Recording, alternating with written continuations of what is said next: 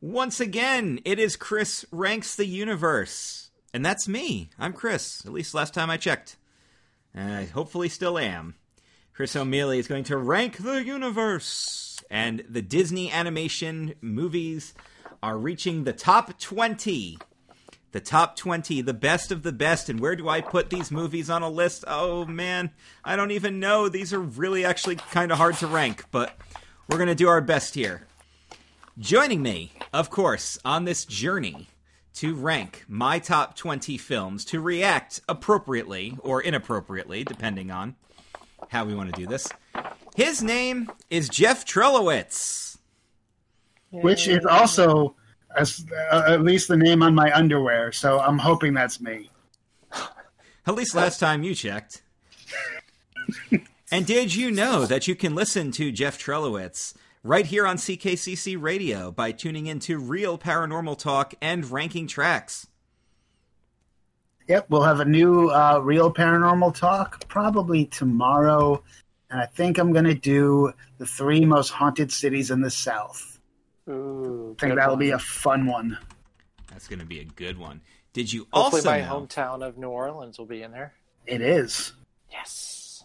Did you also know that Jeff is a published author and you can buy his books on Amazon if you look up Jeff R. Trelowitz? He's there. And fun fact, if you actually want to, if you go to barnesandnoble.com, you can also buy 2 of my books from there as well. So there's a weird deal that Amazon and Barnes and Noble have where pricing, a certain price goes to Barnes and Noble as well. So I'm like, sure, go to Barnes and Noble too. There you go. Paranormal Contact volume 3 volumes. Everything Comes Full Circle. Time Traveler's Journal. An Object of My Obsession. Get a copy. Or all of them. Do all of them. You can get the hard copy, or you can get, they're also available on the Kindle or a Kindle app. And of course, Mark Adams is joining us, and he does the writing too. He's not the published writer, he's the blogger. Bloggah. Yeah. Blogger! And he likes the Red Sox just like Jeff does. So maybe there's some freaking New England accent in there. I don't know. Yeah, you're outnumbered. It's fine. I've gotten used to it being a fan of the most hated team in all of sports history. By the way, but you're not an annoying fan. Yeah, I'll give you that. No, there's plenty of those, and I don't deal with them either. Yeah. If you guys want to read the newest Marked Reviews, that's markedreviews.wordpress.com, is part 1 of Originals versus Sequels. Which of the original films does Mark prefer, and which of the sequel films does Mark prefer? Spoiler, I agree with 3 of them. Ooh. And I disagree with 2. Oh, that math adds up, yep. Correct. Hold on, I've got to get my calculator just to be sure. So when I wrote that, I spent the most time writing the title, and I didn't even end up using it. It was going to be like Mark II, Mark Lives, Revenge of the Sequels, Mark Reviews, Sequels versus Originals, and I saw it in writing, like on the blog post header, and I said, I can't use that. So at least you didn't go with Mark II Electric Boogaloo. Oh, thank you for that throwback. Mark II, this time it's personal. This time the weather calls for Jersey rain. That might happen. That would be a great crossover. Right? So guys, top 20.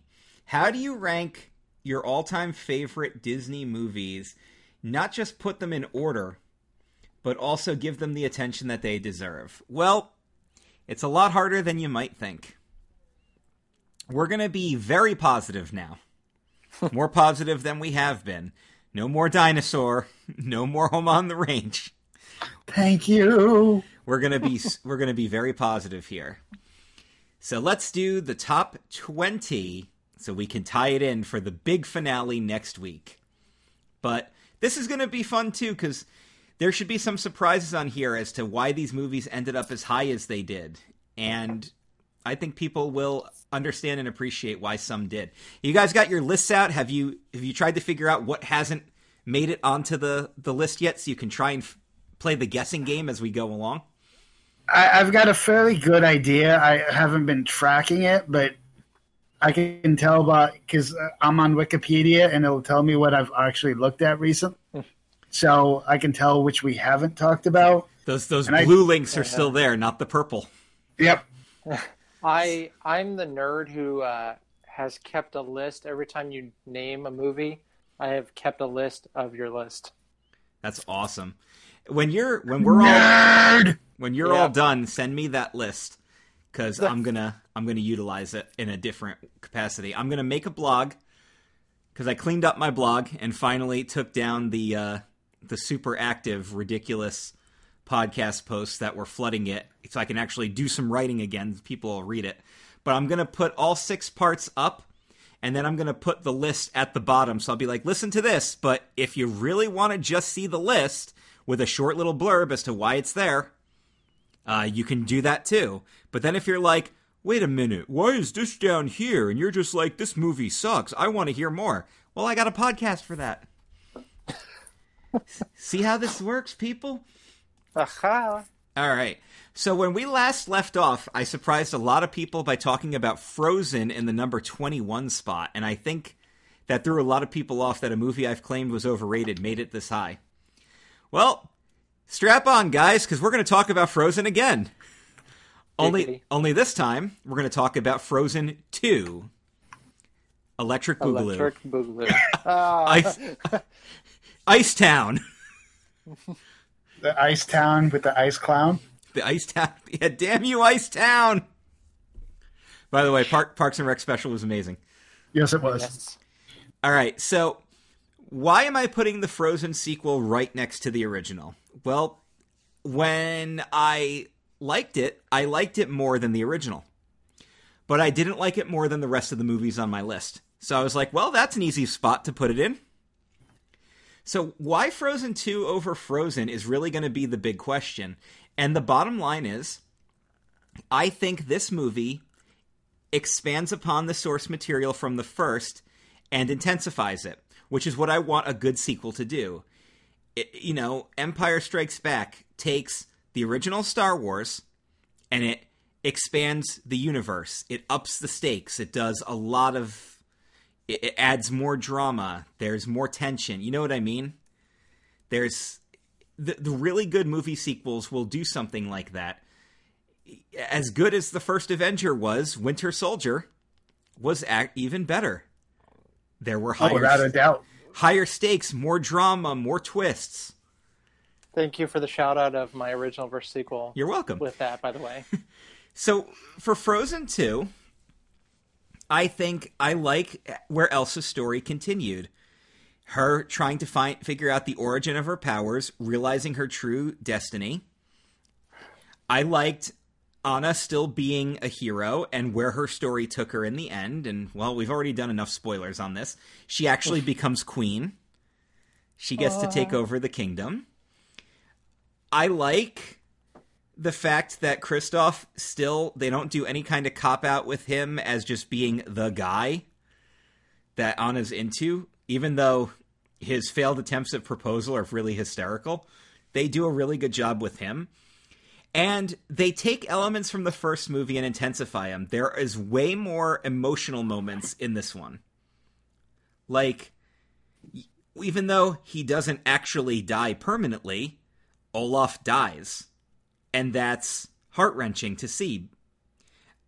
Elsa discovers what happened to her parents and gets information on them. And they don't do the typical Disney... I was actually worried. I'm like, she's going to discover that her parents are still alive and they've been all over here all this time and it's going to be really lame. They don't actually do that.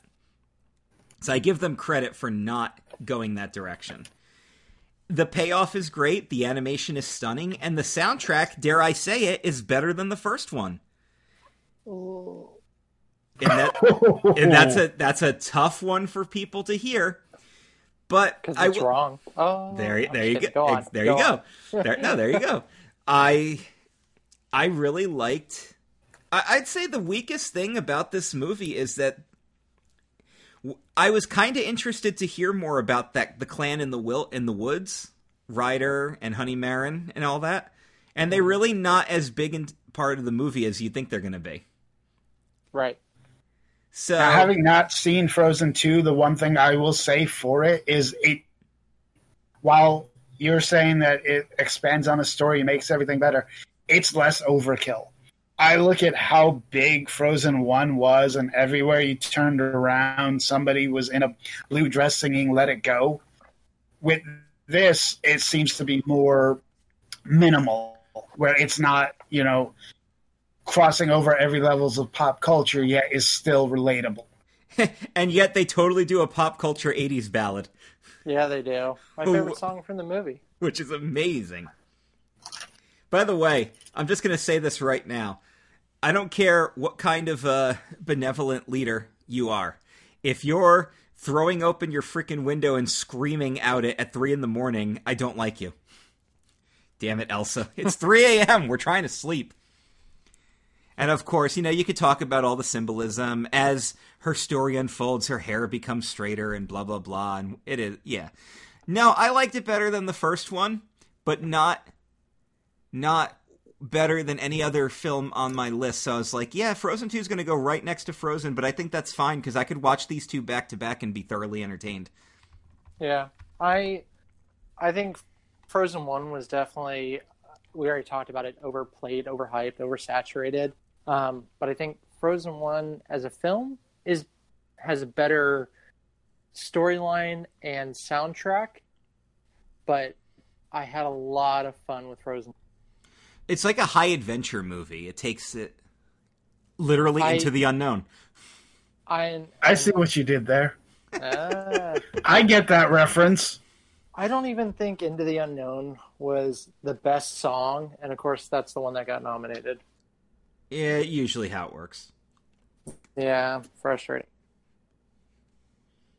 But yeah, it was good. Now, the biggest disagreement I'm going to see is there's a lot of people who still prefer the first one over the second one, and I'm not going to argue with you on that because I can understand and see both sides of that. The people I don't understand are the people who actually thought Frozen 2 sucked. And which there's a lot of people out there. Yeah, there are, and I honestly don't see it because I thought it was phenomenal, and after seeing the first movie and being underwhelmed by the hype and oversaturation, having to come to terms with it, I went into this one with some real cautious optimism. I'm like, let's see what they do here, and I walked out of it going, that was great. That was great. I want to watch that again. So, yeah. I will give credit where credit is due. For number 19 on my countdown, we're going to talk about another sequel, a very anticipated sequel that I was very excited to see because I loved Wreck-It Ralph and I wanted to see what would happen to those characters. It maybe even more than Frozen, which is why it's above it on the list. We got to return to Litwax Arcade and revisit my boys, Ralph and Felix, and my main girl, Vanellope. Although Felix isn't really in this one, but... He shows up occasionally. Now, obviously, we haven't talked about Wreck-It Ralph yet, so Ralph Breaks the Internet is below the first one, unlike the Frozen stuff. And the only reason it's below it is because the first movie, even though it was high on the video game references, had a much more focused story. This one definitely took opportunity to be more focused on memeing and joking, which doesn't make it bad, but puts it below its predecessor, in my opinion. But, like I said, I like the story. I think a lot of it works. I was excited to see Ralph go to the internet and see how many references they were going to make. And they did every reference I wanted them to make, except there was no subtle jab at porn. It's a Disney kids movie. There's no way there was going to be a porn reference. It's still Disney, and they could have snuck something in. But they wouldn't be the first time. But they did the dark web, so I'll give them credit for that.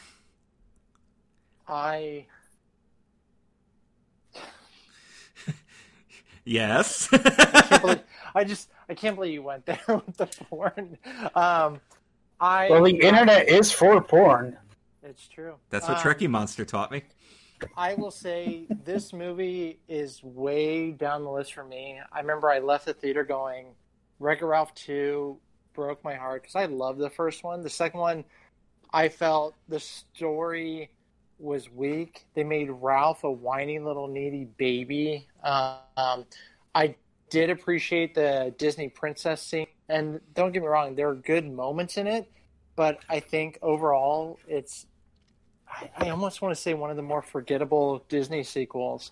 Which is a shame, because I really think that princess scene, which definitely helped it in the long run, but I've said this before, and I'm going to say it again on here, and because now we're trying to convince that people are spying on my podcast, and I do think that's happened, because some of my wrestling ideas have happened.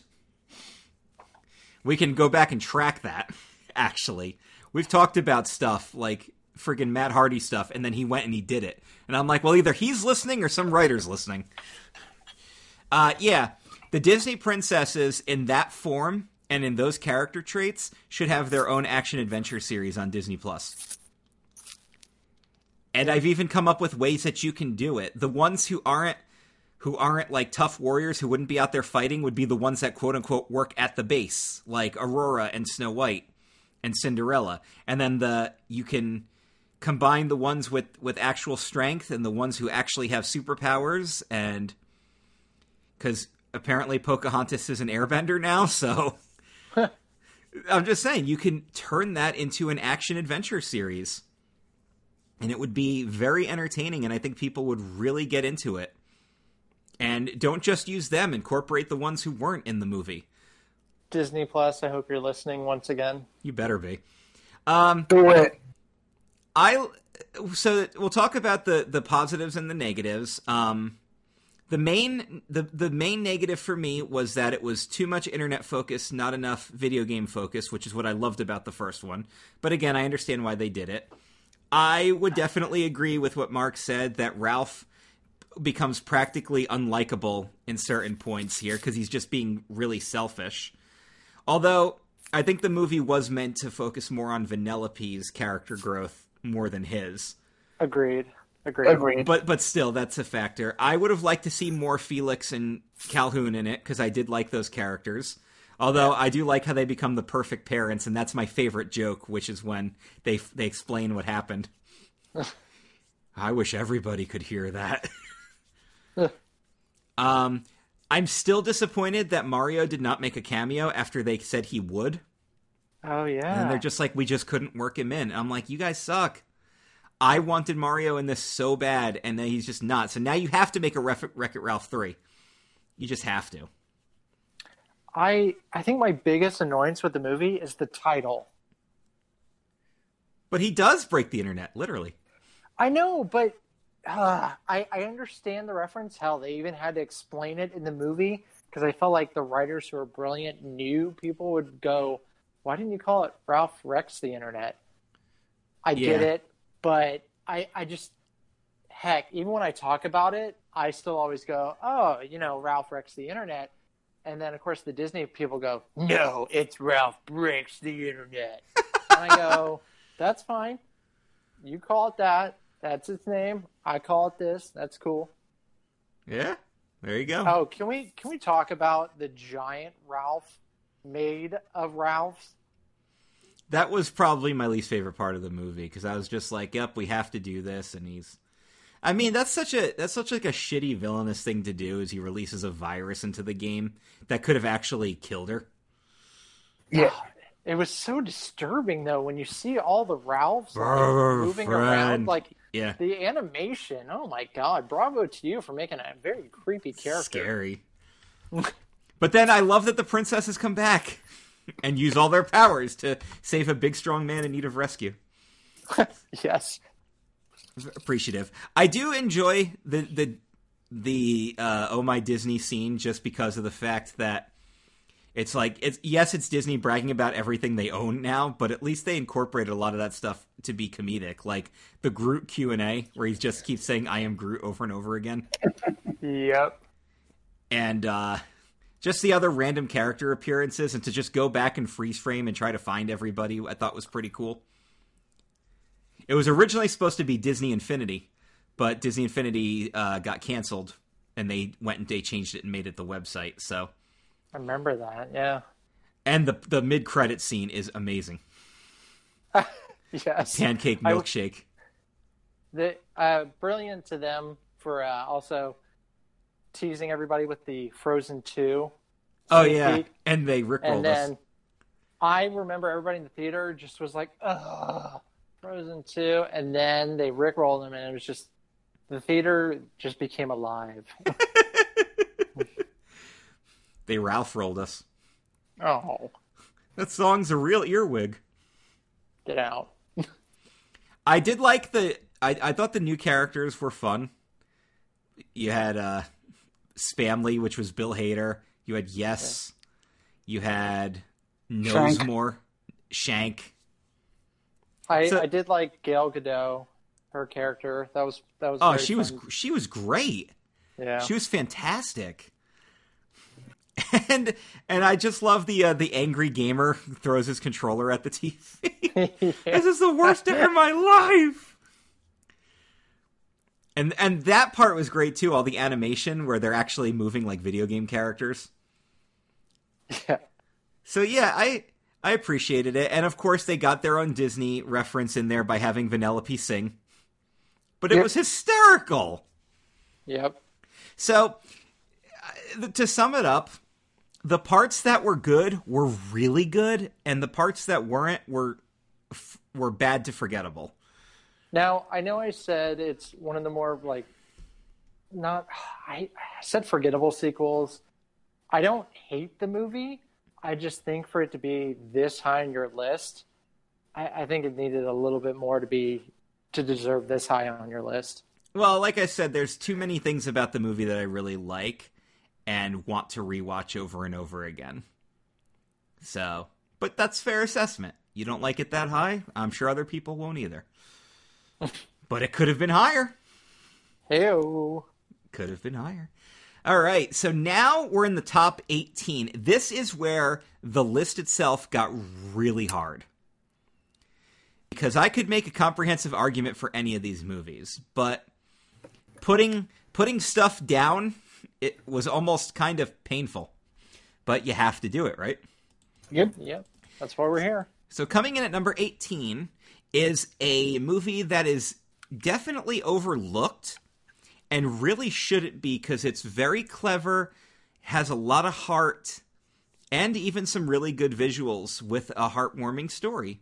And that's Bolt. Whoa. And I think... What are we woeing about Bolt? You just... No. Too high or too low? No. This is your show. You do your thing. Oh, yeah, now...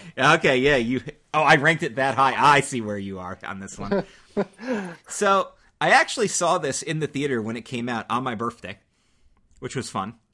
I saw 3 movies in the theater that day on my birthday. One of them was Twilight. I'm sorry. The other one was Quantum of Solace. Oh, wow. Ugh. Yeah, Bolt blew them away. So it wasn't... I'm not even going to argue with that. It wasn't hard competition. But, so I really liked the idea of the superhero dog on the TV show. And of course, John Travolta, who I thought did a really good job. And the fact that he doesn't know... It was like Buzz Lightyear. He doesn't know he's not actually a superhero. Yes. Which also is kind of emotional, because I almost feel like he's being abused as a dog, and I didn't like that. But he frees himself and has all of his come-to-term moments. He teams up with the poor cat, who turns out to be declawed and abandoned, which really wrenches at the heartstrings, because I know people who've done that to their pets, and it's terrible.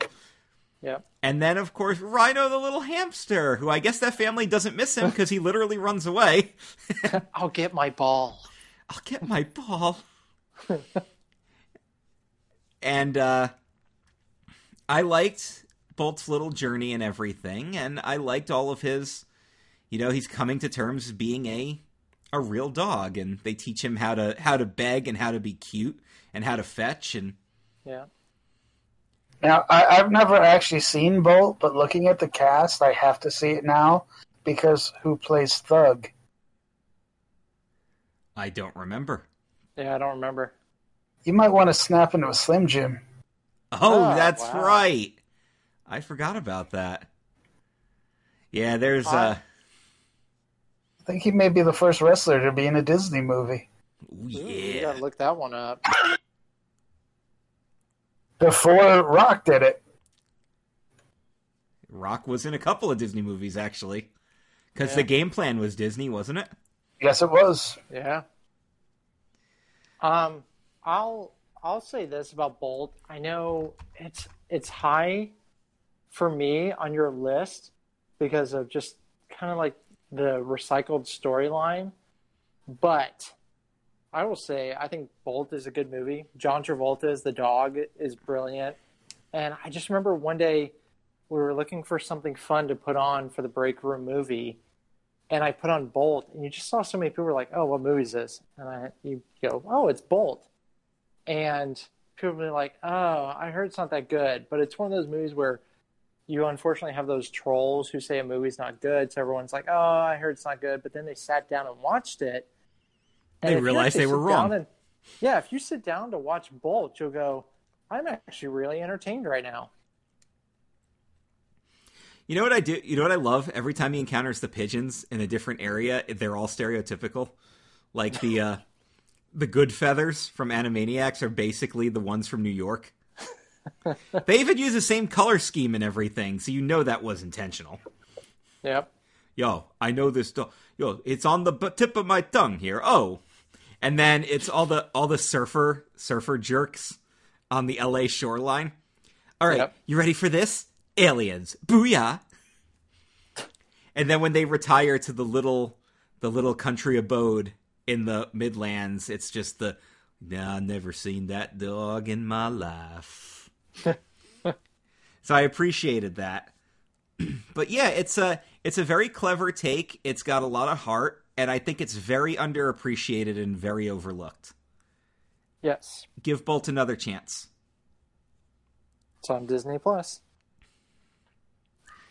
At number 17, people are going to have a problem with me putting this movie this low on my list. Because it's a classic, and it's beloved, and it's part of the Renaissance and all that, and people are going to be like, how can you say it's only number 17? Well, this is what we're here for. This is why I'm going to plead my case.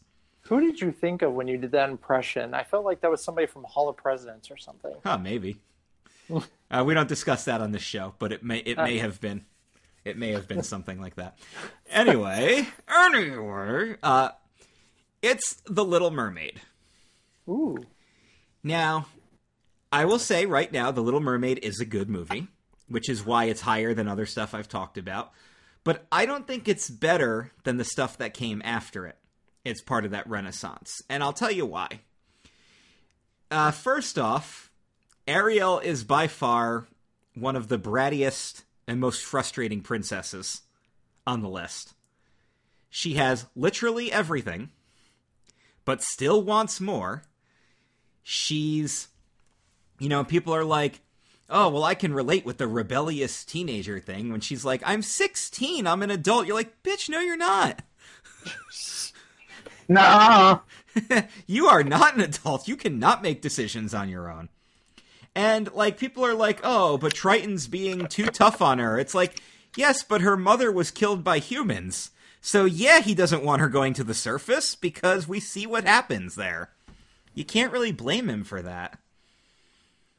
She circumvents his will at every point and can get really frustrating. Then she makes a really stupid decision. Hey, I'll sign a contract and without reading it so I can get a vagina.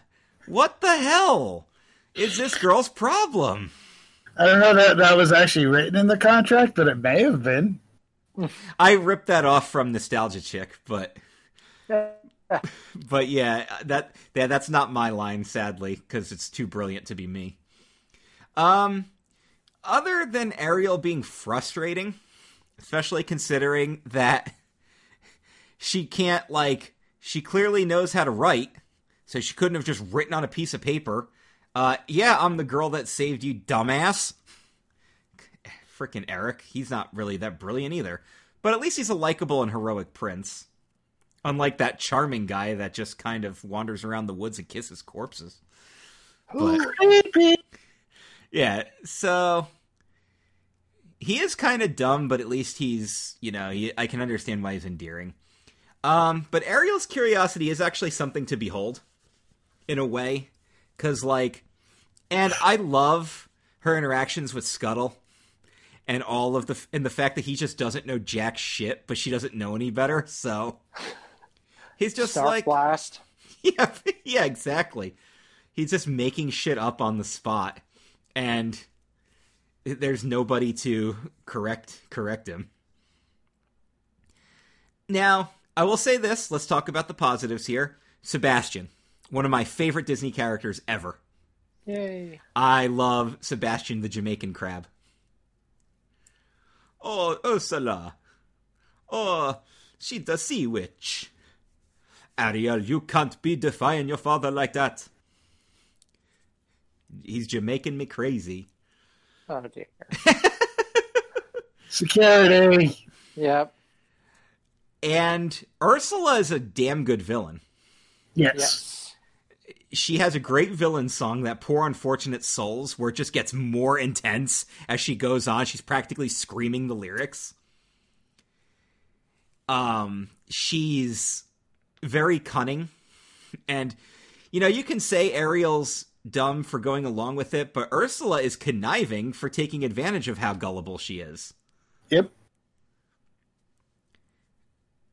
And speaking of Poor Unfortunate Souls, for me, one of the positives about Little Mermaid is the soundtrack, because you think about how many good songs came off of this. Under World, yeah. Under the Sea, Kiss the Girl. There's so many great songs off this one particular soundtrack. So absolutely. Right. And I mean, there's a reason that show at Hollywood Studios is still going on, is just those songs come on and people love them still. Even the new Dark Ride in the new Fantasyland was really good. Yeah. For how simple it is. Very cute, family-friendly ride. Part of Your World is one of the best Disney princess ballads they've ever done. Yes. And Under the Sea is, that's like the fun song that comes out of the movie. And it's one of the best ones that they've ever done too. So yeah, the soundtrack is absolutely stunning. And it's the best part of the movie. Fun fact about Little Mermaid, this is the first movie I ever saw in the theaters when I was a kid. Ooh. And the final battle with Ursula, where she becomes giant, actually scared me when I was a kid. I could understand that. I mean, I was 5 years old. So, and, and I talk... No, go ahead, go ahead. I was going to say, then again, when I was a kid, I was afraid of the Rancor from Return of the Jedi, so I could understand being afraid of Ursula at the same age. The Rancor's got a taste for pork. Oh, God. Well, he does. But, hey, Luke killed that thing without any lightsabers and didn't even really use the Force. Nope. Good old Luke. But yeah, like I said, Eric's kind of dumb, because, the girl who rescued him was redheaded and couldn't speak, and then the girl he's like, oh, it had to be you, is dark-haired and can, so, why is he dumb? But you know what? He stabs Ursula with the bow of a ship. So, he gets a lot of credit by the end of the movie, and yeah, she definitely got what she deserved. That's one of those villains where even though you love the villain, you yeah, she needs to die because she earned that. And she totally did, and she does. And it's great. But yeah, the only reason it's lower on my list is because it's I don't think Ariel should be an admired Disney princess. Now, I know there's a lot of young girls who loved her because she was a redhead. And, like, one of my really close friends, Claire, that's her favorite character because she's a redhead and related to Ariel so strongly. So I get that. And, you know, she came out right at that right time, 1989, when a lot of people my age or similarly would have been younger, or even girls who were born in the 90s could still relate to that young Disney princess because there still weren't a lot of redheads to look up to. But you take Ariel out of the equation there, and also the fascination with all these girls who want to be mermaids. Oh, Good thing we don't know anyone like that, right, Chris? I can name 5 off the top of my head, and I'm not even friggin' kidding. No, Well, you know who I'm referring to. you're referring to one of 2, and I'm right, no matter which one I guess, because there were 2 of them we worked with at Disney. Yeah, I only know one, so I'm curious who the other one is now. you know the second one. You had a crush on her. oh. That's who I'm referring to. No, your number 1 crush also wanted to be a mermaid. Oh, You dear did, God. yes, she Okay. did. Okay.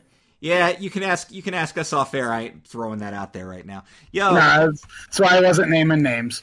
Little Mermaid's not bad, but get the hell out of here with that attitude, Ariel. Otherwise, it's good. And it was the film to launch the renaissance of movies that I haven't talked about almost any of them yet. So, well, except that Phil Collins one.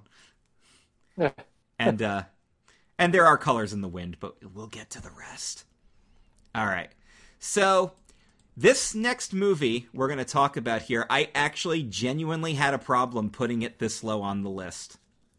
And even in the number 16 spot. But Jeff is going to be upset that it's this low. Mark is going to be upset that it's this high. Ooh, I know. It takes place on a small island in Hawaii. Oh, Moana. Oh. It is. Yeah, that's it. It's definitely Moana. That's Montanui, you uncultured swine. Nope, this is an American modern tale. It's Lilo and Stitch. Or the girl who comes out of the TV and murders you. Oh. Yeah, yep. Because she did them horror films. So, let me say my piece first, and then I'm going to throw it to each of you to say your pieces about the movie, even though if you guys have been listening to the other parts. And, by the way, if you're listening to this without listening to the first parts, what the hell's wrong with you? Yeah. Get your shit together. You're killing my OCD right now. But what I like about the movie is I like the message behind it. I appreciate Nani's struggles, even though she can seem overbearing. She's literally doing her best. Lilo can definitely be bratty, but she has her moments. Stitch is Stitch is really only goes 2 ways. He's either everyone's favorite or they think he's overrated. And I can see both merits there because I can see his appeal and I can see why they don't get it. You know, he's basically Lil Sebastian. Some people just don't get it. But he's also the greatest thing ever. So, but is he like 1,000 Candles in the Wind? Oh. My biggest negative, honestly, about the movie is the animation style of how they designed all the humans. Nobody looks right. And I know it's not even like, oh, they did it as a cultural thing. No, it's just an animation stylistic choice that isn't my favorite considering what a lot of these other movies look like. But I'm not going to necessarily say it's bad. I'm just saying it's odd. Not a bad thing, just an odd thing. That aside, I appreciate the setting. Although I don't think, even though I like the Hawaiian soundtrack that comes with it, I don't think it's as memorable as it could have been. Hawaiian Roller Coaster Ride is good, and Himali no Lilo, which is in the beginning, but that's also kind of it. You know, they incorporate a lot of Elvis. Thank you. Thank you very much. Thank you very much. But I also can appreciate Stitch's side of doing things and trying to be loved and sort of go against his own programming. What I actually do like about the movie and thought I would have enjoyed seeing more of was their own sci-fi elements that kind of become the background story. How there's a galactic federation, how Earth is Area 51, which I thought was kind of clever. I don't know why all the aliens look like Winnie the Pooh characters, but I know that's what they were designed after, because there's a piglet, there's a Tigger, there's an Eeyore. They're all there. That Earth was a mosquito safe haven for mosquitoes to grow back. Oh yeah, Ving Rhames saved the planet once. Pleakley can get a little overbearing, and Jumba's just a Russian stereotype, but otherwise, he is. Yeah. But it's David Ogden Stiers again. But otherwise, there's nothing, like, unlikable about it. In fact, the worst part is like, oh, well, here's Captain Gantu. He's the villain, but he's also not really a villain. He's just kind of doing his job and then gets dismissed for taking it too far. So, really, the movie doesn't necessarily have a villain, if you want to be truthful about it. But otherwise, I don't have anything against it. I thought it was a really cute story. I appreciate it for what it was. I liked Stitch's incorporation into the Disney character. Stitch is a really fun character to meet in the parks, because everybody who plays him has fun with it. So there's not that much more to say about it. My dog agrees. I don't know if you can hear him in the background. Oh, I hear him. Yeah, your little Stitch. All right. Yeah. He's my little Stitch. All right. So let's start with the negative and work our way up to the positive. Mark, why do you put this movie so low on your list? Can we actually go positive and then negative? You don't want me to throw you on the spot like that, huh? No. I'm ready. I have it. I want to hear some positives that might change my negatives if hearing some positives from a positive viewpoint. Okay. So, Jeff, this is your number one, right? All time, no. He's my favorite character, but not my favorite movie. Okay. But it's like what, top 5 on your list, probably? I would put it top 10. Okay. So go ahead and say your piece. For me, like I said, because Stitch is my favorite character, it's hard for me to, obviously I like it for him. I think he adds so much that we hadn't really seen before, where, you could make the point that Stitch is kind of the bad guy in it, because he is destructive at times, because he doesn't understand what's happening around him.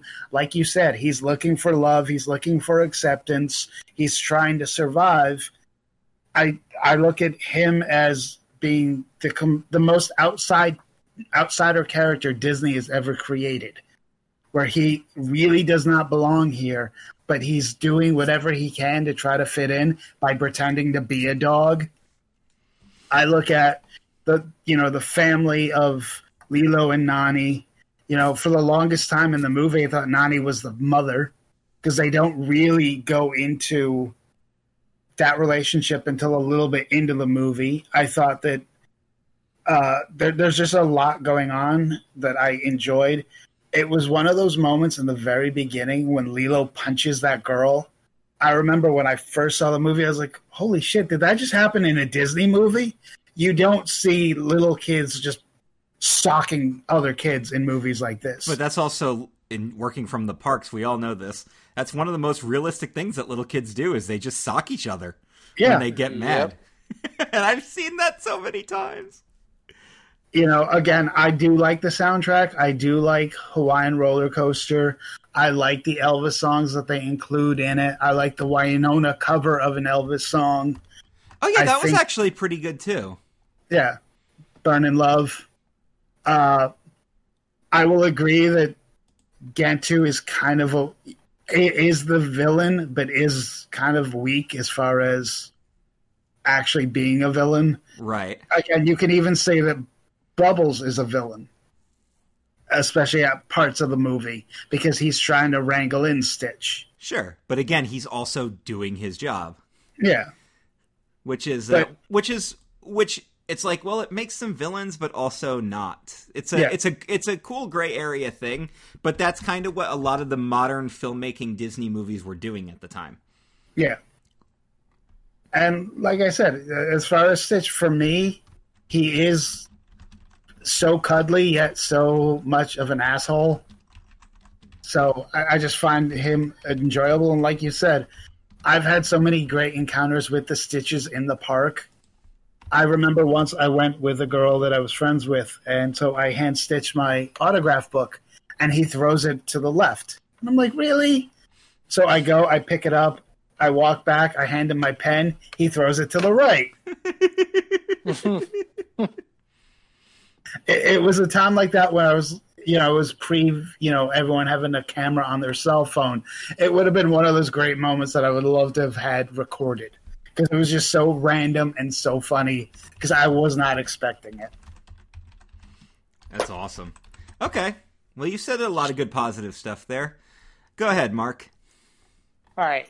I'm not going to be that ugly, bitter hater. I will say, when we started talking about this, I told you guys, you know what? I went back and I rewatched Lilo and Stitch with a very open mind. I'm really good about that.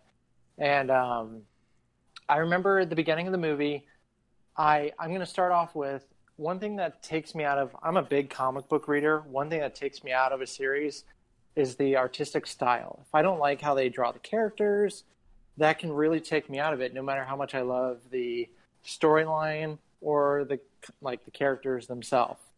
So at the beginning of the movie, I did not like their decision of how they did the Hawaiian people. I remember going, wait, which one is the older sister? And all they had was a lighter shade of hair color. And then I thought Lilo was on stage, and come to find out, no, that was just one of the other two girls that looked exactly like her, just a lighter shade of hair color. So I didn't really, the animation style, I had to just suck it up, even though throughout the film there were parts I just hated it. Why are you all wet? Because it's sandwich day. And then she just sighs heavily, and I'm like, oh, she's a brat. Well, and then going back to the music, I loved the soundtrack. I love the score. I love the lyrical songs. I think it was a real departure from the other Disney movies that were coming out around that time. So I dug that. And as I'm watching the movie, I still went, Stitch is who Stitch is. But to me, he just was not lovable with the mayhem he created. And then the poor sister trying to keep the family together. And I felt like, even though Lilo said, yeah, I want to stay here, I was like, really? Because you're doing your best job to get taken out of your sister's custody. And then as I kept watching it, the one who sent the Stitch creator after him, who's in charge of everything, she reminded me of someone. I was like, who the hell does she remind me of? Do you remember in Monsters University, the dean of the university? Go back and watch that. They are very similar, voiced and appearance. So that I had a good laugh at. And then as I started watching the film, I started thinking, I go, what does Stitch remind me of? What does Lilo remind me of? I thought of, okay, now feel free to shoot this down and tell me I'm way off. But all I kept thinking about the whole time is, man, this is a great spin-off of Rocket and Peter Quill. Rocket being Stitch, like just getting used to being in the world after the experiments, and then Peter Quill, if he was like a little kid trying to be friends with Rocket. I was like, man, this would be a great movie idea. So, but anyways, overall, the film is okay. I don't get the appeal of Stitch, just like Ben doesn't get why Pawnee loves little Sebastian. And you're both wrong. First off, I love little Sebastian. But anyways, I don't get the appeal of Stitch, but he is one of the best characters to meet. And I love seeing how much fun Stitch has when he meets people. But as a film, it's okay. I definitely like elements, but if it's kind of like if Stitch wasn't oversaturated like Frozen, maybe I would like it more. And if the film was drawn differently, I would maybe like it more. Okay. I think that was a very fair assessment. I have no problem with anyone. I joke all the time, but everyone has their opinion. I look at it this way. There's plenty of things that I like that people hate. Yeah. And so that's what makes it fine. That I love Stitch. You don't have to, because my love for him is infinite. And I do love how happy Stitch makes people. I do love that. I'm glad so many people can connect that way. Are none of you going to comment on my Rocket and Peter Quill comparison? I thought that was brilliant. I can't argue it. It was pre-Guardians of the Galaxy movies. So yeah, there is that. And notice, for all you nerds out there, I said movies, not comics. I'm well aware when Guardians of the Galaxy came out. But yeah, no, I get it. All right, so I think that's what we've already kind of talked about it a lot in the other episodes. Yep. I think we can kind of wrap up the Lilo and Stitch edition of Chris Ranks the Universe. Also, one last thing about Lilo and Stitch. This might get me some heat, but I'm gonna say it anyway. That is the worst ride I have ever been on in any theme park ever. Oh, I'm not going to argue that fact. I was so disappointed in that. Chris, say attraction, don't say ride. Attraction. It is not a ride. It sucked. It is terrible. It is awful. Bring back Alien Encounter. One of the coolest things I've ever seen in my life. And the fact that it was in Magic Kingdom.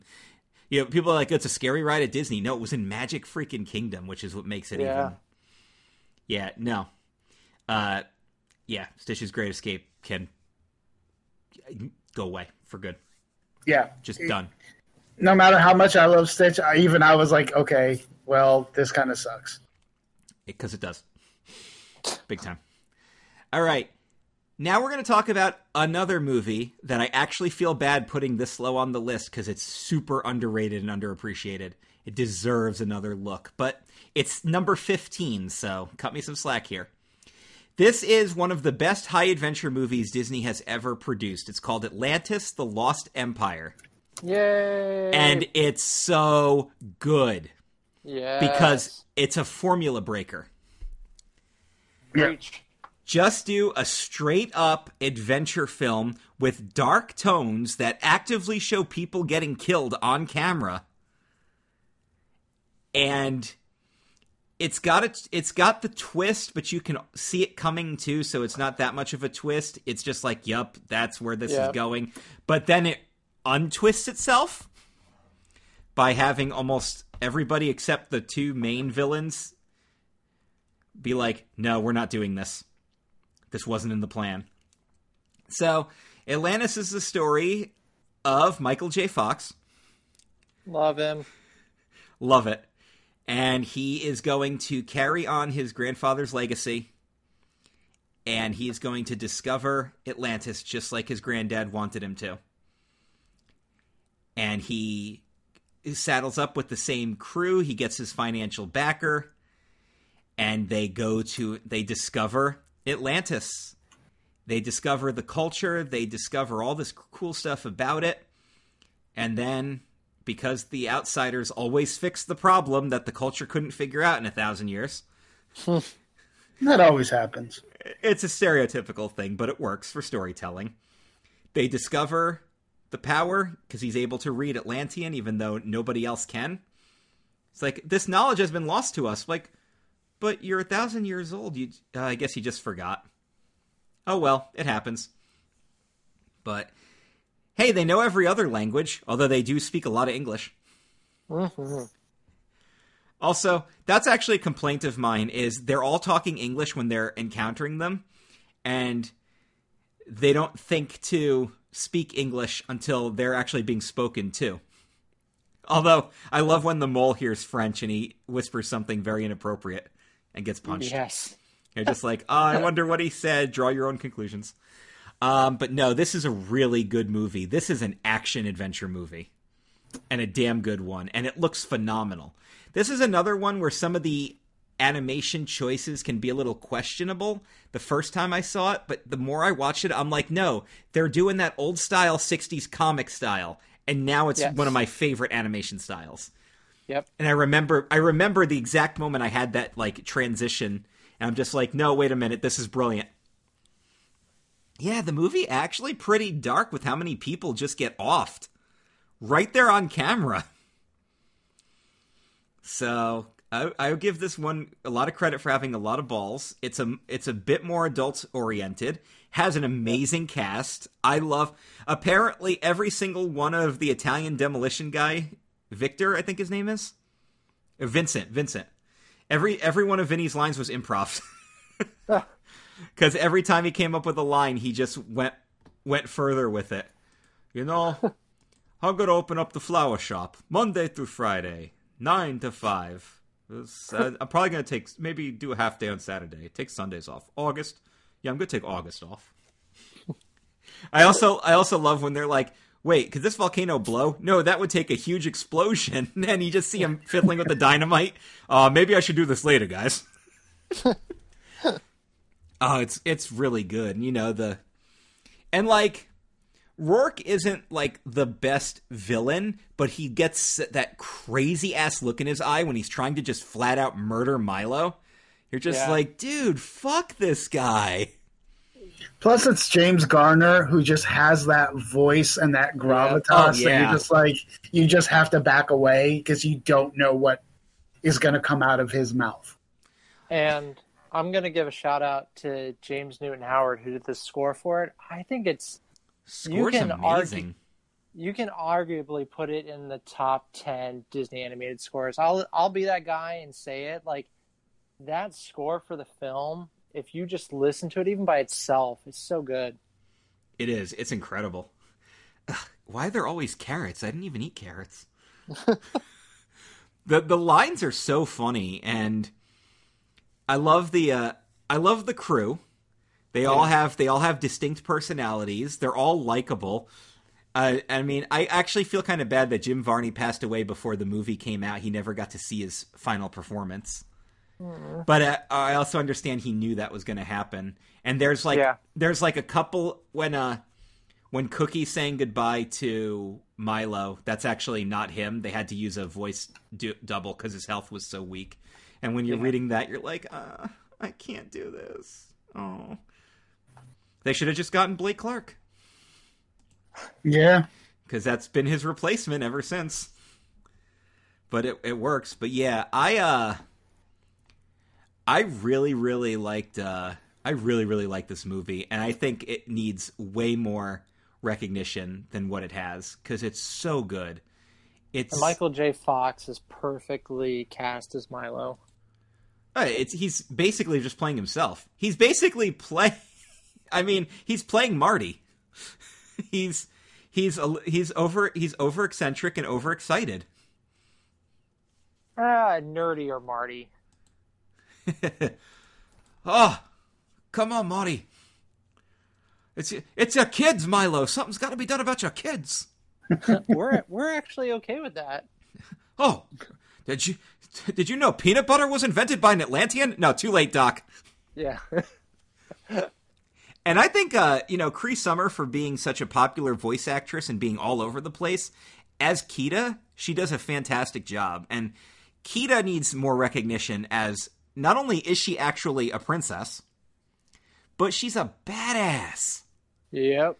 In fact, she could whoop that princess scene that I talked about in Ralph Breaks the Internet. Take all of them with those elements and everything, put Kida in there, she'd whip half their asses in one shot. And only a couple can stand up to her. Like I think, and that's what I'm going to say. More 75%. Okay. Yeah. Mulan and Moana, she's going to struggle with. Yep. and if Elsa's using her powers, yeah, but she's going to whoop a lot of ass. Merida better just stay in the back and fire, because if she gets up close, she's going to kick her ass too. Yeah, Kida will kick a lot of your asses. Yeah, this is a really freaking good movie, and I'm just like, 15th, really? But I'm like, no, it's got to be, because it's just so good. I was hoping it would be in your top 15. Well, it made the cut, literally. Yep. Yeah, it's good. All right. And here's a fun fact that I'm reading about. So Michael J. Fox was offered 2 roles at the same time. This or Titan AE. Oh, he chose right. And he let his kids decide what movie he did. His kids chose correctly because Titan AE is very forgotten about. I've actually I've never seen it. I heard it is entertaining, but it's not a cultural impact movie. I think it was ahead of its time.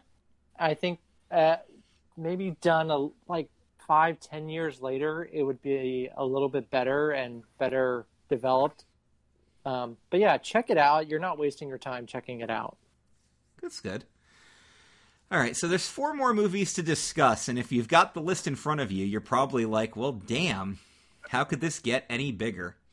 Well, that's what she said. Yeah, it actually can, because we can take that action-adventure stuff and we can intensify it. What if you took a Marvel graphic novel and turned it into an exciting action film with one of the biggest emotional scenes ever in any Disney movie, and for your setting, you're like, well, what if San Francisco was Japanese? Mm-hmm. And that's where we got Big Hero 6 from. Another underappreciated movie, except Big Hero 6 is underappreciated because it came out after Frozen. Yes. And sadly, it gets forgotten about in the shuffle. Big Hero 6 is absolutely incredible and amazing and deserves all the recognition in the world. I mean, I haven't seen it because I haven't seen Big Hero 1 through 5 either. So, oh man, you're gonna hate trying to catch up on those Naked Gun movies. Let me tell you. So yeah, I'm pretty sure somebody even said that too. They're like, well, where do I find the first couple Big Heroes? Like, they were like moms on Twitter looking for the first ones. Oh, but yeah, good old Hiro Hamada is and only Honey Lemon pronounces his name correctly. She does the Hito. Yeah, he's his brother's a big genius inventor, and he's going to school, and all his friends are brilliant, and all he can do is come up with microbots. But his microbots get showcased, and then a big ol' asshole comes along to try to steal his invention. But we all know what part I got to talk about here, and that's what happens to Takashi. Because, my God, I'm like, yup, they went full on funeral. His brother's dead, trying to be a hero, and now he's gonna relate to Baymax, his ultimate invention. And I'll say this right now: when it comes to adorable characters, even though you can put Stitch on that pedestal, I would take Baymax over Stitch. Yeah, especially when he's got the cat, hairy baby. Oh. I love Baymax. Baymax is one of my favorite parts of the movie. He's so lovable. And he's also a very fun meet and greet. If anyone hasn't had the chance, meet Baymax. And you have to fist bump him. Yeah. La la la. Oh, Baymax. But yeah, it's I love the story progression. It's basically a Bruce Wayne tale in a way. Somebody he loves gets killed. What if we went more Iron Man? Okay, well, all right, it's a Tony Stark tale. Except he's not an eccentric billionaire. Well, yeah, then you can't say that about Bruce Wayne either. Heyo. Yeah, it's true.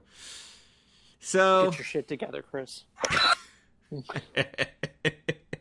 We got to do a ranking of all the Batman movies. That one, we'll get into fights about that one. Well, if that's a fun segue, if anybody wants to read my blog about originals versus sequels, I did Batman versus Batman Returns. Guess which one I disagree with. Anyways, read the blog, find out. Ask I about it. You can do that. But yeah, I like where the film ends up going. You know, they actually become superheroes. Not actual heroes, but the equivalent of, okay, well, we're really good at inventing stuff, so we'll use that to our advantage. And then, of course, here comes the big twist. The villain's not who you think it is.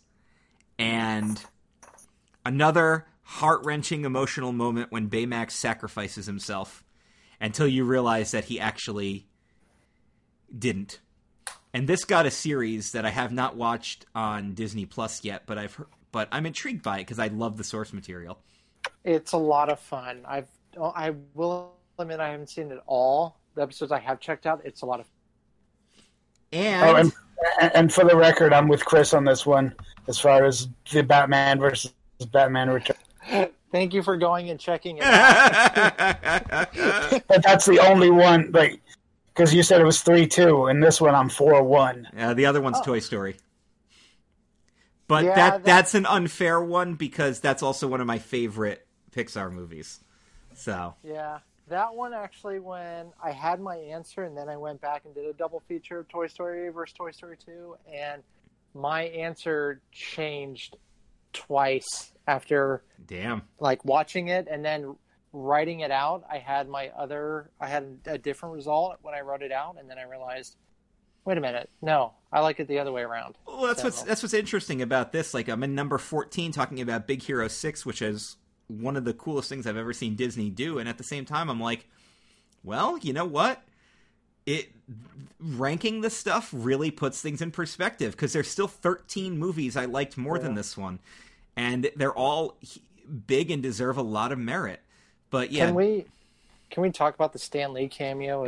we have to talk about the Stan Lee cameo. How often do you get to talk about a Stan Lee cameo in a Disney animated podcast? Well, once. Yeah. One time, and it's the best. It's the best possible cameo too. Yeah. Disagree, Mallrats. Okay, all right. Damn it! I will say it's not his best cameo, but I think it's a great cameo. Outside the MCU, I also like his appearance on Big Bang Theory. Yep. Just recently saw that one again. If you think you could just come over to my house whenever you want? Why don't you just come in and watch the Lakers game with me? Well, I'm not much of a sports fan, but okay. And then you ever get a chance to watch Teen Titans Go? Yes, Stan Lee has a DC animated movie cameo. That's crazy. Yeah, I did see that one as well. Yeah. Did you also catch his cameo in Ralph Breaks the Internet? Yep. Yes. Oh, I totally forgot. He was in that one. Yeah. I forgot that. One of the little avatars that they bump into is him when she's running from the stormtroopers. Yep. It's Stan Lee. I love Big Hero 6. I think it's also a very beautifully animated movie. Yes, it's got a lot of I guess the best way to put it would be like, I would call it Las Vegas tones, because it's a very brightly, colorfully lit city. And then from a merchandise perspective, I will admit one thing I was sad I never saw Disney sell was the Brothers hat for San Francisco. Oh, that would have been good, yeah. I don't know why, but I just loved that hat and wish I could have found it. They sell the Monsters U hat. I know. The one that Jim's wearing. Yeah. And I call him Jim. It's Frank, but we all know who voices him. Hey, Mike Wazowski. Mike Wazowski. John Goodman. So no, Billy Crystal. Oh, sorry. Yep. Wrong one. Yep. Mike Wazowski. Mike Wazowski. But yeah, Big Hero 6. Definitely give that one another look. All right. What film is going to go in the lucky number 13 slot? Well, I'll just say this right now. No touchy. No touchy. See, no. Oh, that's top five for me. There you go. Yeah. Well, you know what? It's fantastic, and it deserves to be. I would go top 10. Yeah. So, even though I'm going to highly praise The Emperor's New Groove right now, y'all are going to disagree with me. But yeah, this movie's friggin' brilliant. And this is another one that broke the formula. Yeah. Because it's got one actual song in it, which is an egotistical song, Dream. And then the movie itself is just a huge comedy. And it's so good. It's a laugh out loud It's a- comedy. It is 100% a laugh out loud comedy between and the casting is so brilliant. In fact, as you guys probably know, how did John Goodman get the role of Sully? Because he did a great job as Pacha. And they brought him in for a Pixar project. Didn't know that. Yep.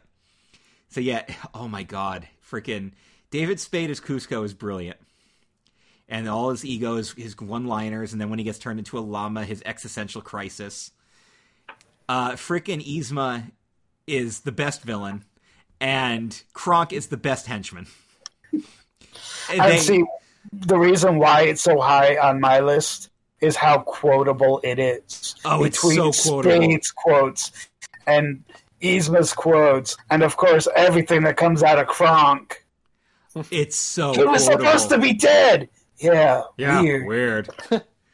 Or when he's arguing with his own shoulder angel and devil, and it cuts back and he's just talking to himself. I love squeak, squeak, squeak, squeak, squeak, squeak, squeak, squeak, squeak, squeak, squeak. No. Squeaker. When he's like sneaking out of the city and he's doing his own theme music, and then he freezes. And he freezes on the note. Sharp rocks at the bottom, most likely. Bring it up. Booyah! You threw off the Emperor's Groove. Sorry. Oh, it's Piglet. Yep. Don't throw off his groove. Beware the groove. I'm a tough guy. I also, and of course, how many times have you pulled a lever in your life and said those words? Every attractions cat. Why do we every even attractions employee? Yeah. Why do we even have that lever? Oh my god, it's so good. So yeah, you guys can definitely argue that the movie should be higher on my list, and I will not disagree with you on that one, because it is that brilliant. If any of you out there have never seen The Emperor's New Groove, can you guys all do yourself a favor and go watch it? You're gonna love it. It's hysterical. Now, let me ask you this. Would you say it's also Disney's funniest animated movie?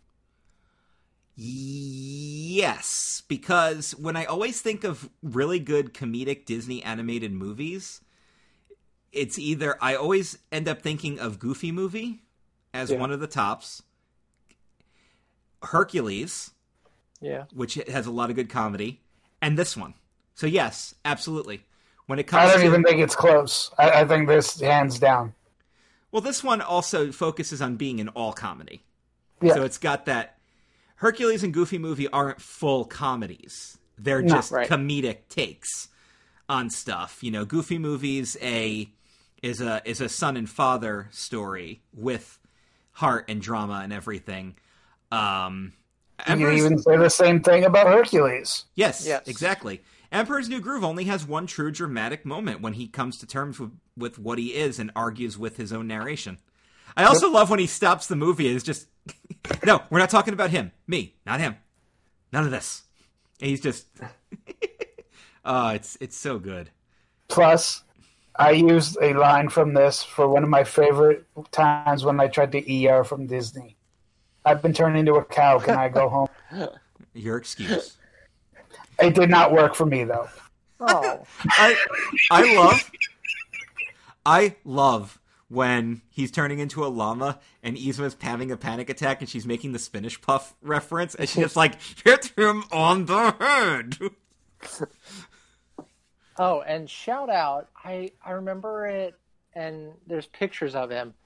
One of the Disney marathoners dressed up as Kronk with the Yzma with the carrier. thing. Yes, I saw that. And shout out to that gentleman for the commitment and just everything. Just shout out to you, sir. I also love that when they're camping, Kronk's in a tent that's just covering his ankles. And he's got his little teddy bear.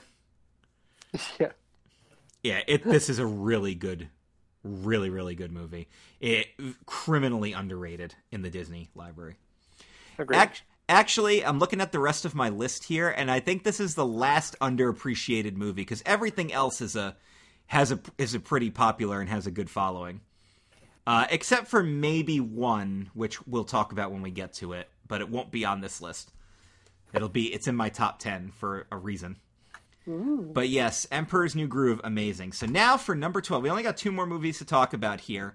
And these are both very popular films, and are 2 that have really stuck with me after seeing them. But the first one we're going to talk about at number 12 is the oldest remaining movie on the list. It's, in fact, one of the only real classics we haven't talked about yet. This was my childhood favorite. And it's a story about 1 Dalmatian, 2 Dalmatians, and then a lot of Dalmatians. Let's just say there's a lot of Dalmatians in this movie. Anybody know how many? I think there's 96. God. Yeah. Oh, damn. Which I one think did you we've forget? I think we've got 99 Dalmatians, but Pongo ain't one. Aw. Well done. Yes. I love 101 Dalmatians. And what works about this movie, it stuck with me so long as being a kid, but even rewatching it, like, I'm still so blown away about how good this movie was for what it was. And I think this movie got a little overshadowed by the princess tales that were all coming out around it. Yeah. But yet it still sticks in because of the Cruella de Vil is still considered a classic villain.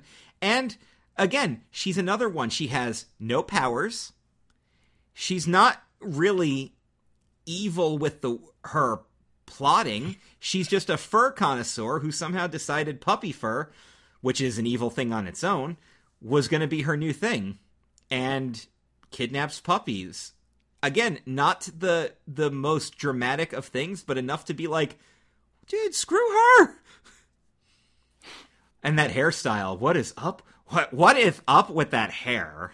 Oh, jeez. Her two-tone hair. My God, Oh. Becky, look at her hair. Well, you can't look at her butt because she's freaking anorexic, so she probably doesn't have one. Which is why I said, look at her hair. And then I'm gonna say it. I think I love the live action movie just as much. So I don't love it as much as the animated, but there's when we get to it, I'll tell you what it is about the live action one that makes it work for me. But because I like the talk, I like all of the dog communication and everything, and I like the other animals that come in. I like the fact that Roger actually gets his song is a real song in the contents of the movie. Yes. Because it actually becomes a hit. It's playing. It's like it becomes an elevator song. It's because the movie is so centered in reality that actually makes the situation that they're dealing with more daunting. Like the hysteria of having your animals, like having these puppies get kidnapped and then your dogs run away because they're trying to save them, and the fact that she's gonna murder innocent little puppies just to make a fur coat, which is just so horrible.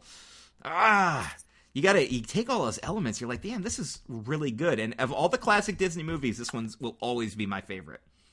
Of all those old movies predating the 1980s, this one will always be my number one. I don't think anything's going to ever surpass it. The Cruella de Vil song is a classic. It is absolutely classic. He's having way too much fun writing that song. Yep. And you know what? He seems like a bumbling idiot when Pongo's trying to introduce him because he's just this lowly-ass American living in London with just his Dalmatian. And Pongo's just like, well, I want to meet... My human needs a person, and I'd also like to tap that. So Oh, wow. let's throw her in the mud and see how that works out. Pongo and Perdita are very likable characters. And I like the core 15 Dalmatians as characters are pretty entertaining. It's really sad when you think one didn't make it, and then they're just like, no, I'm going to rub it, and it's going to be fine. Other than Rolly, who just needs to stop whining about food, but I totally get it because I am Rolly. Yeah, but at the same time, they're all hungry, kid. None of them have eaten. But, did you also notice the TV show that they're watching when Jasper and Horace are watching them? I always thought this was really interesting. The game show is to win a vacation if you can guess the crime that the person committed. That is one of the funniest things ever. I love that they threw that in there. Also, that Twilight bark scene. For all we know, that's a real thing. We don't. We're humans. For all we know, that's something that's happening. That every time all the dogs in the neighborhood go nuts, they're communicating with each other. You don't know. Do you speak dog? I don't speak dog. I always assume that they are. Like, whenever I'm walking home and a dog is barking at me, I just assume he's warning my dog that I'm coming home. Yeah. By the way, does anybody else just absolutely feel that tension when they're all covered in soot and they're trying to sneak right past Cruella and she's just glaring at them? Like, that's real tension right there. Yeah. Just keep moving. Keep fucking moving, kids. And poor Lucky. I think he's the one that does not live up to the name. Well, I think he's the one that almost doesn't make it. So yeah, I think that's why they call him Lucky. He's the runt of the litter, yeah. I kind of feel bad for him. But yeah, and the other animal characters are fun too. They're not like as I do enjoy Lady and the Tramp and the other characters like Trusty and Jock and all that, but I think 101 Dalmatians has the better cast with Sarge the cat. Yes, sir. Just snapping to attention. And did you also notice Lady and the Tramp make a cameo? They're part of the Twilight Bark. Huh. They are. Did not notice that. Yep, Yeah. they're in there.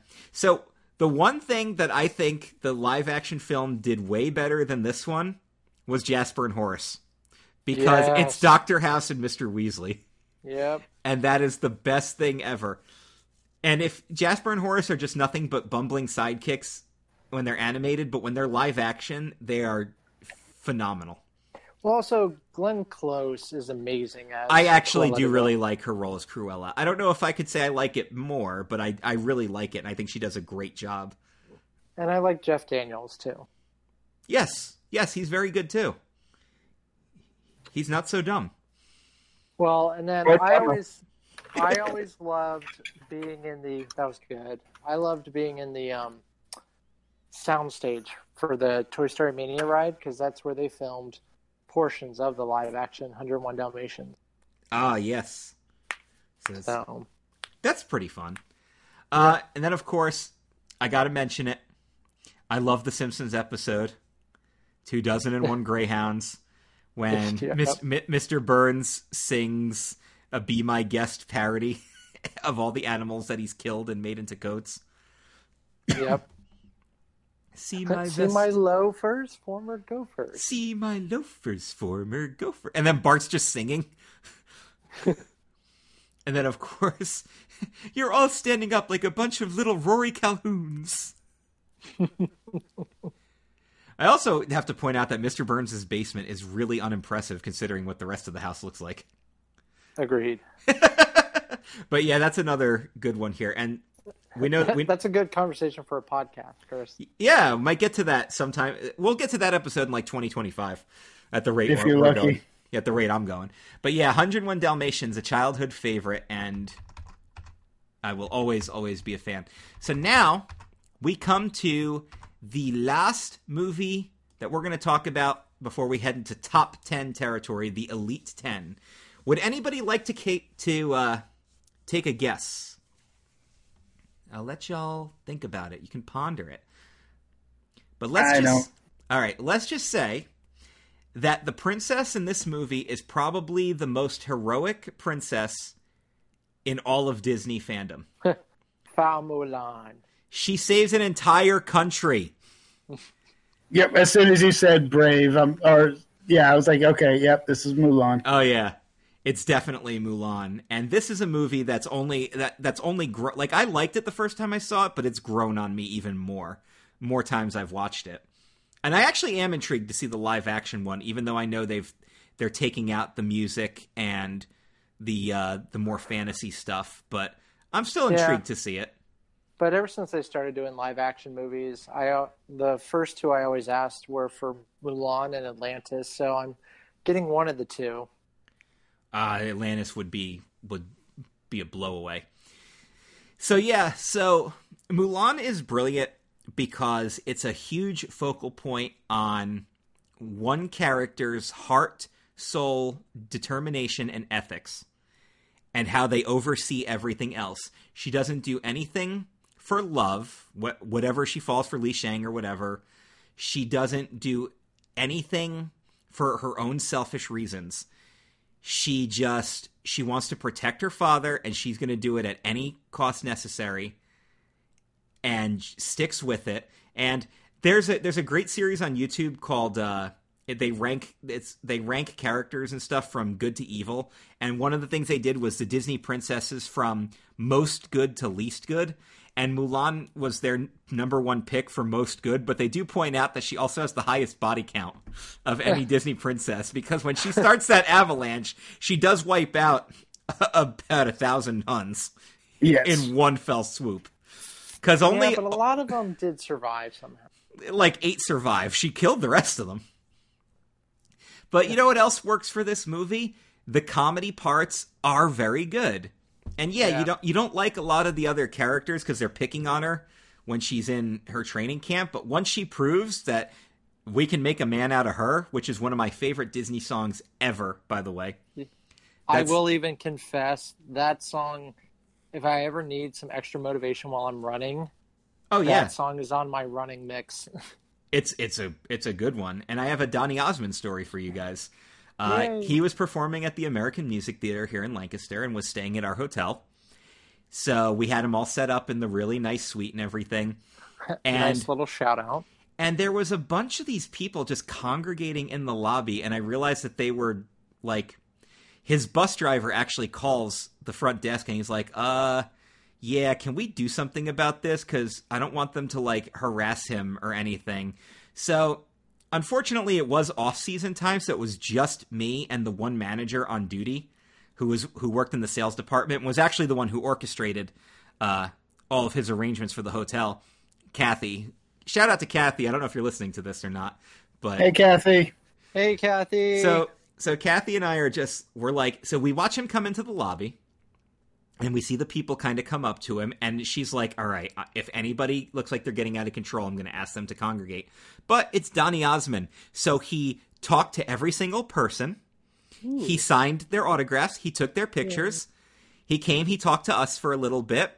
He thanked us for everything in the hotel. We asked him if there was anything we could do, and he did this, the standard, no, whatever. We bullshitted, and then he went to bed, and he was a super nice guy. Yay, nice celebrities. My favorite celebrity story involves Ray Park, who was at Star Wars Weekend. He was doing a meet and greet, and his handler was like, okay, we got to go. You're needed across park. And he goes, look at this line. There's 50 people still here. I'm not leaving until I sign everything. Yeah, good guy. That's always going to be the right attitude to have. And I've heard lots of horror stories of people who don't feel that way, but yes, no, Mulan is great. We got to throw it out there too. You know what? Everybody loves Donkey, and that's great. But Mushu might be a better character overall. I can't argue with that. And if you disagree, then dishonor on you, dishonor on your family, and dishonor on your cow. Well, and I'll be the music guy on the show. I'm going to give a shout out. Jerry Goldsmith's score is amazing, and I think it was another example of Disney trying something different sound-wise. Plus, Jerry Goldsmith, like, listen to his movie scores. You'll recognize them. He did the Star Trek theme. Check out Jerry Goldsmith. And then I will also say the song Reflections, I think, is one of Disney's best. Yeah, that's another top. It's another top tier Disney song. In fact, my only real problem with the soundtrack is when you remove those two songs, the rest of it is kind of just like A Girl Worth Fighting For isn't really as memorable as it should be. It's not. But I like it because every war type movie, and it is a war type movie, has that soldier camaraderie scene. And they said, we're going to make a musical out of the soldiers kind of coming together to be friends. Oh, and then there's Mulan trying to fit in. You know what, though? That ending part, though, when they come across the destroyed village. That's just a shot. And they find the general's helmet, and she finds the little girl's doll, and you're just like, oh, this is what war is. Well, it's because Mulan, is she the reason that village was destroyed because of that doll? We don't remember. I think they found the doll or something like that. I don't know. I got to go back and watch. I just might have thrown a accusation out there with no basis. Yeah, but you know what? She does cause an avalanche and wipe out that freaking army. So. And if we're talking the soundtrack, I know it's a cheesy song, but I do like "True to Your Heart" with 98 Degrees and Stevie Wonder. No, that is I'm glad you're bringing that one up. I'll defend it too. Is it cheesy? Yes, but it's such a the melody between all of their voices is awesome, and it's again, you're looking for inspiration. There's your inspiration song. There you go. Anything with Stevie Wonder, feel free to always bring up. Oh my God, and then like I said, the movie as a whole is just it's on an epic scale. Yeah. And I also like the fact that she will not give up. Like, she knows a couple of the Hun survived, and when she goes after Li Shang and he's still like, she's like, when you thought I was Po, or was that the name she takes? Is it Po? Yes. Yes. Or yes. Ping, sorry. Ping. There we go. I was thinking of Kung Fu Panda. Oh. Which is also good. Oh, yay, DreamWorks shout out. Also saves China. Just a different way. Yeah, here we go. I brought up the works again.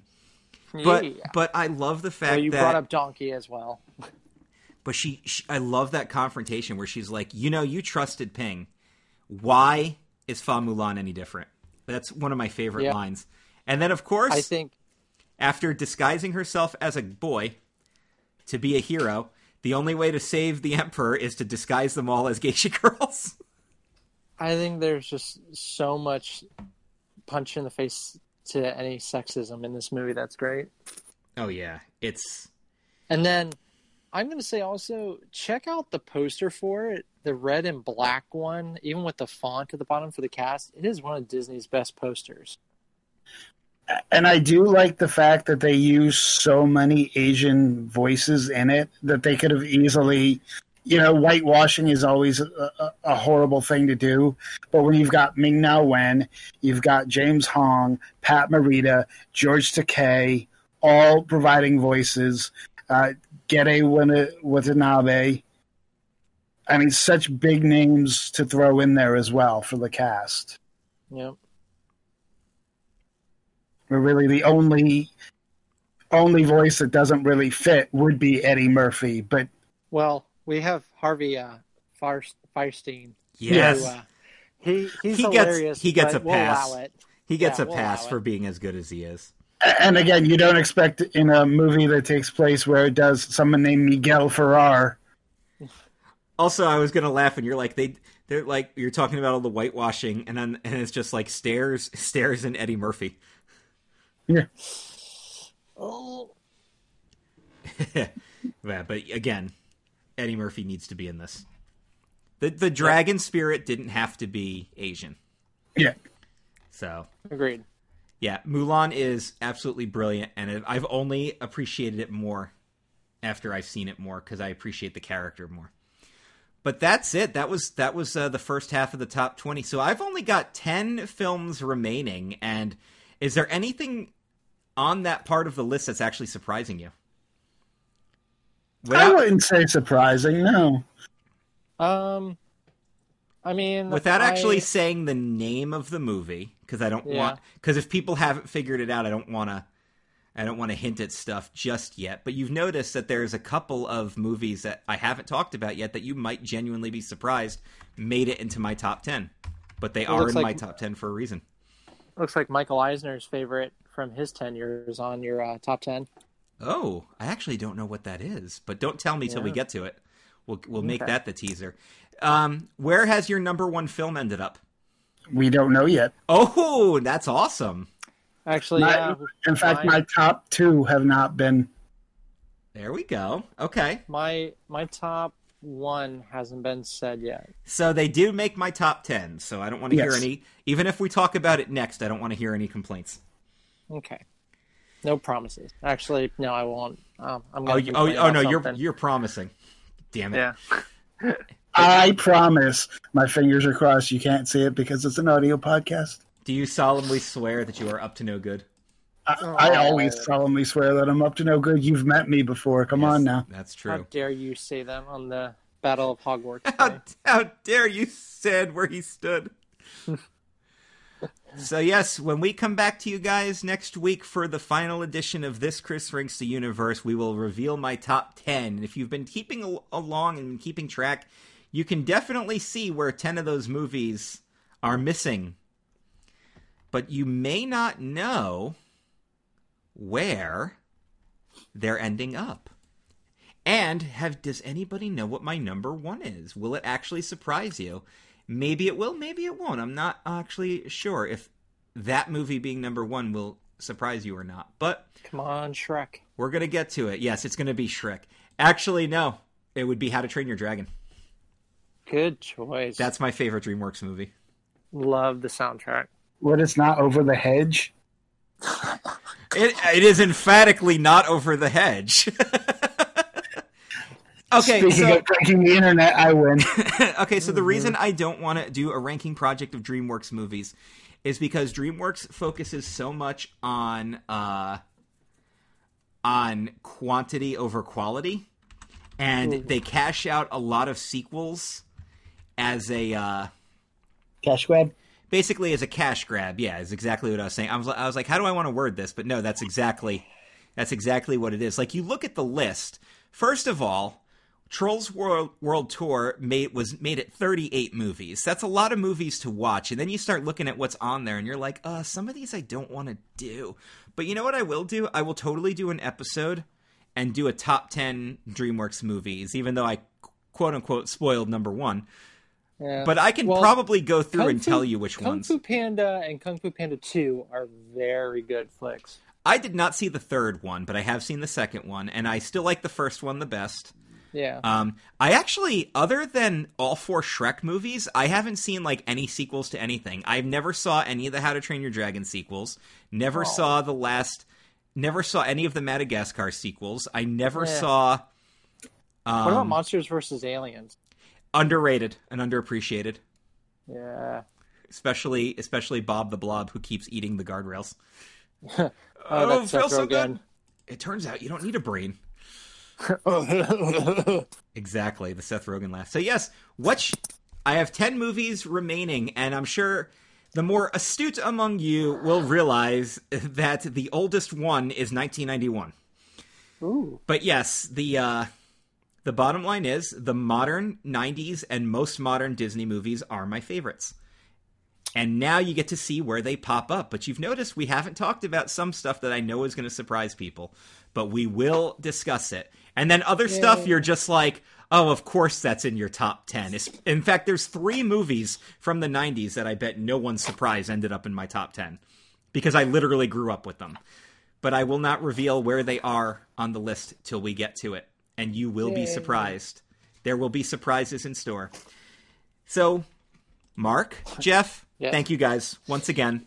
Thank you for having me. Thank you. For seeing us through. And next week will be the final episode for this Disney animation project. I hope you guys are straddled in and enjoy. And there will probably be more DreamWorks references. In fact, I think you guys, the last week we went through way too many wrestling references. This time it was DreamWorks. Yeah. What can I possibly reference next week? Probably at least another wrestling reference, but Probably. There'll probably be like 12 more. But that wraps it up, guys, for Chris Ranks the Universe. We'll see you guys next week for the top 10. dun dun dun.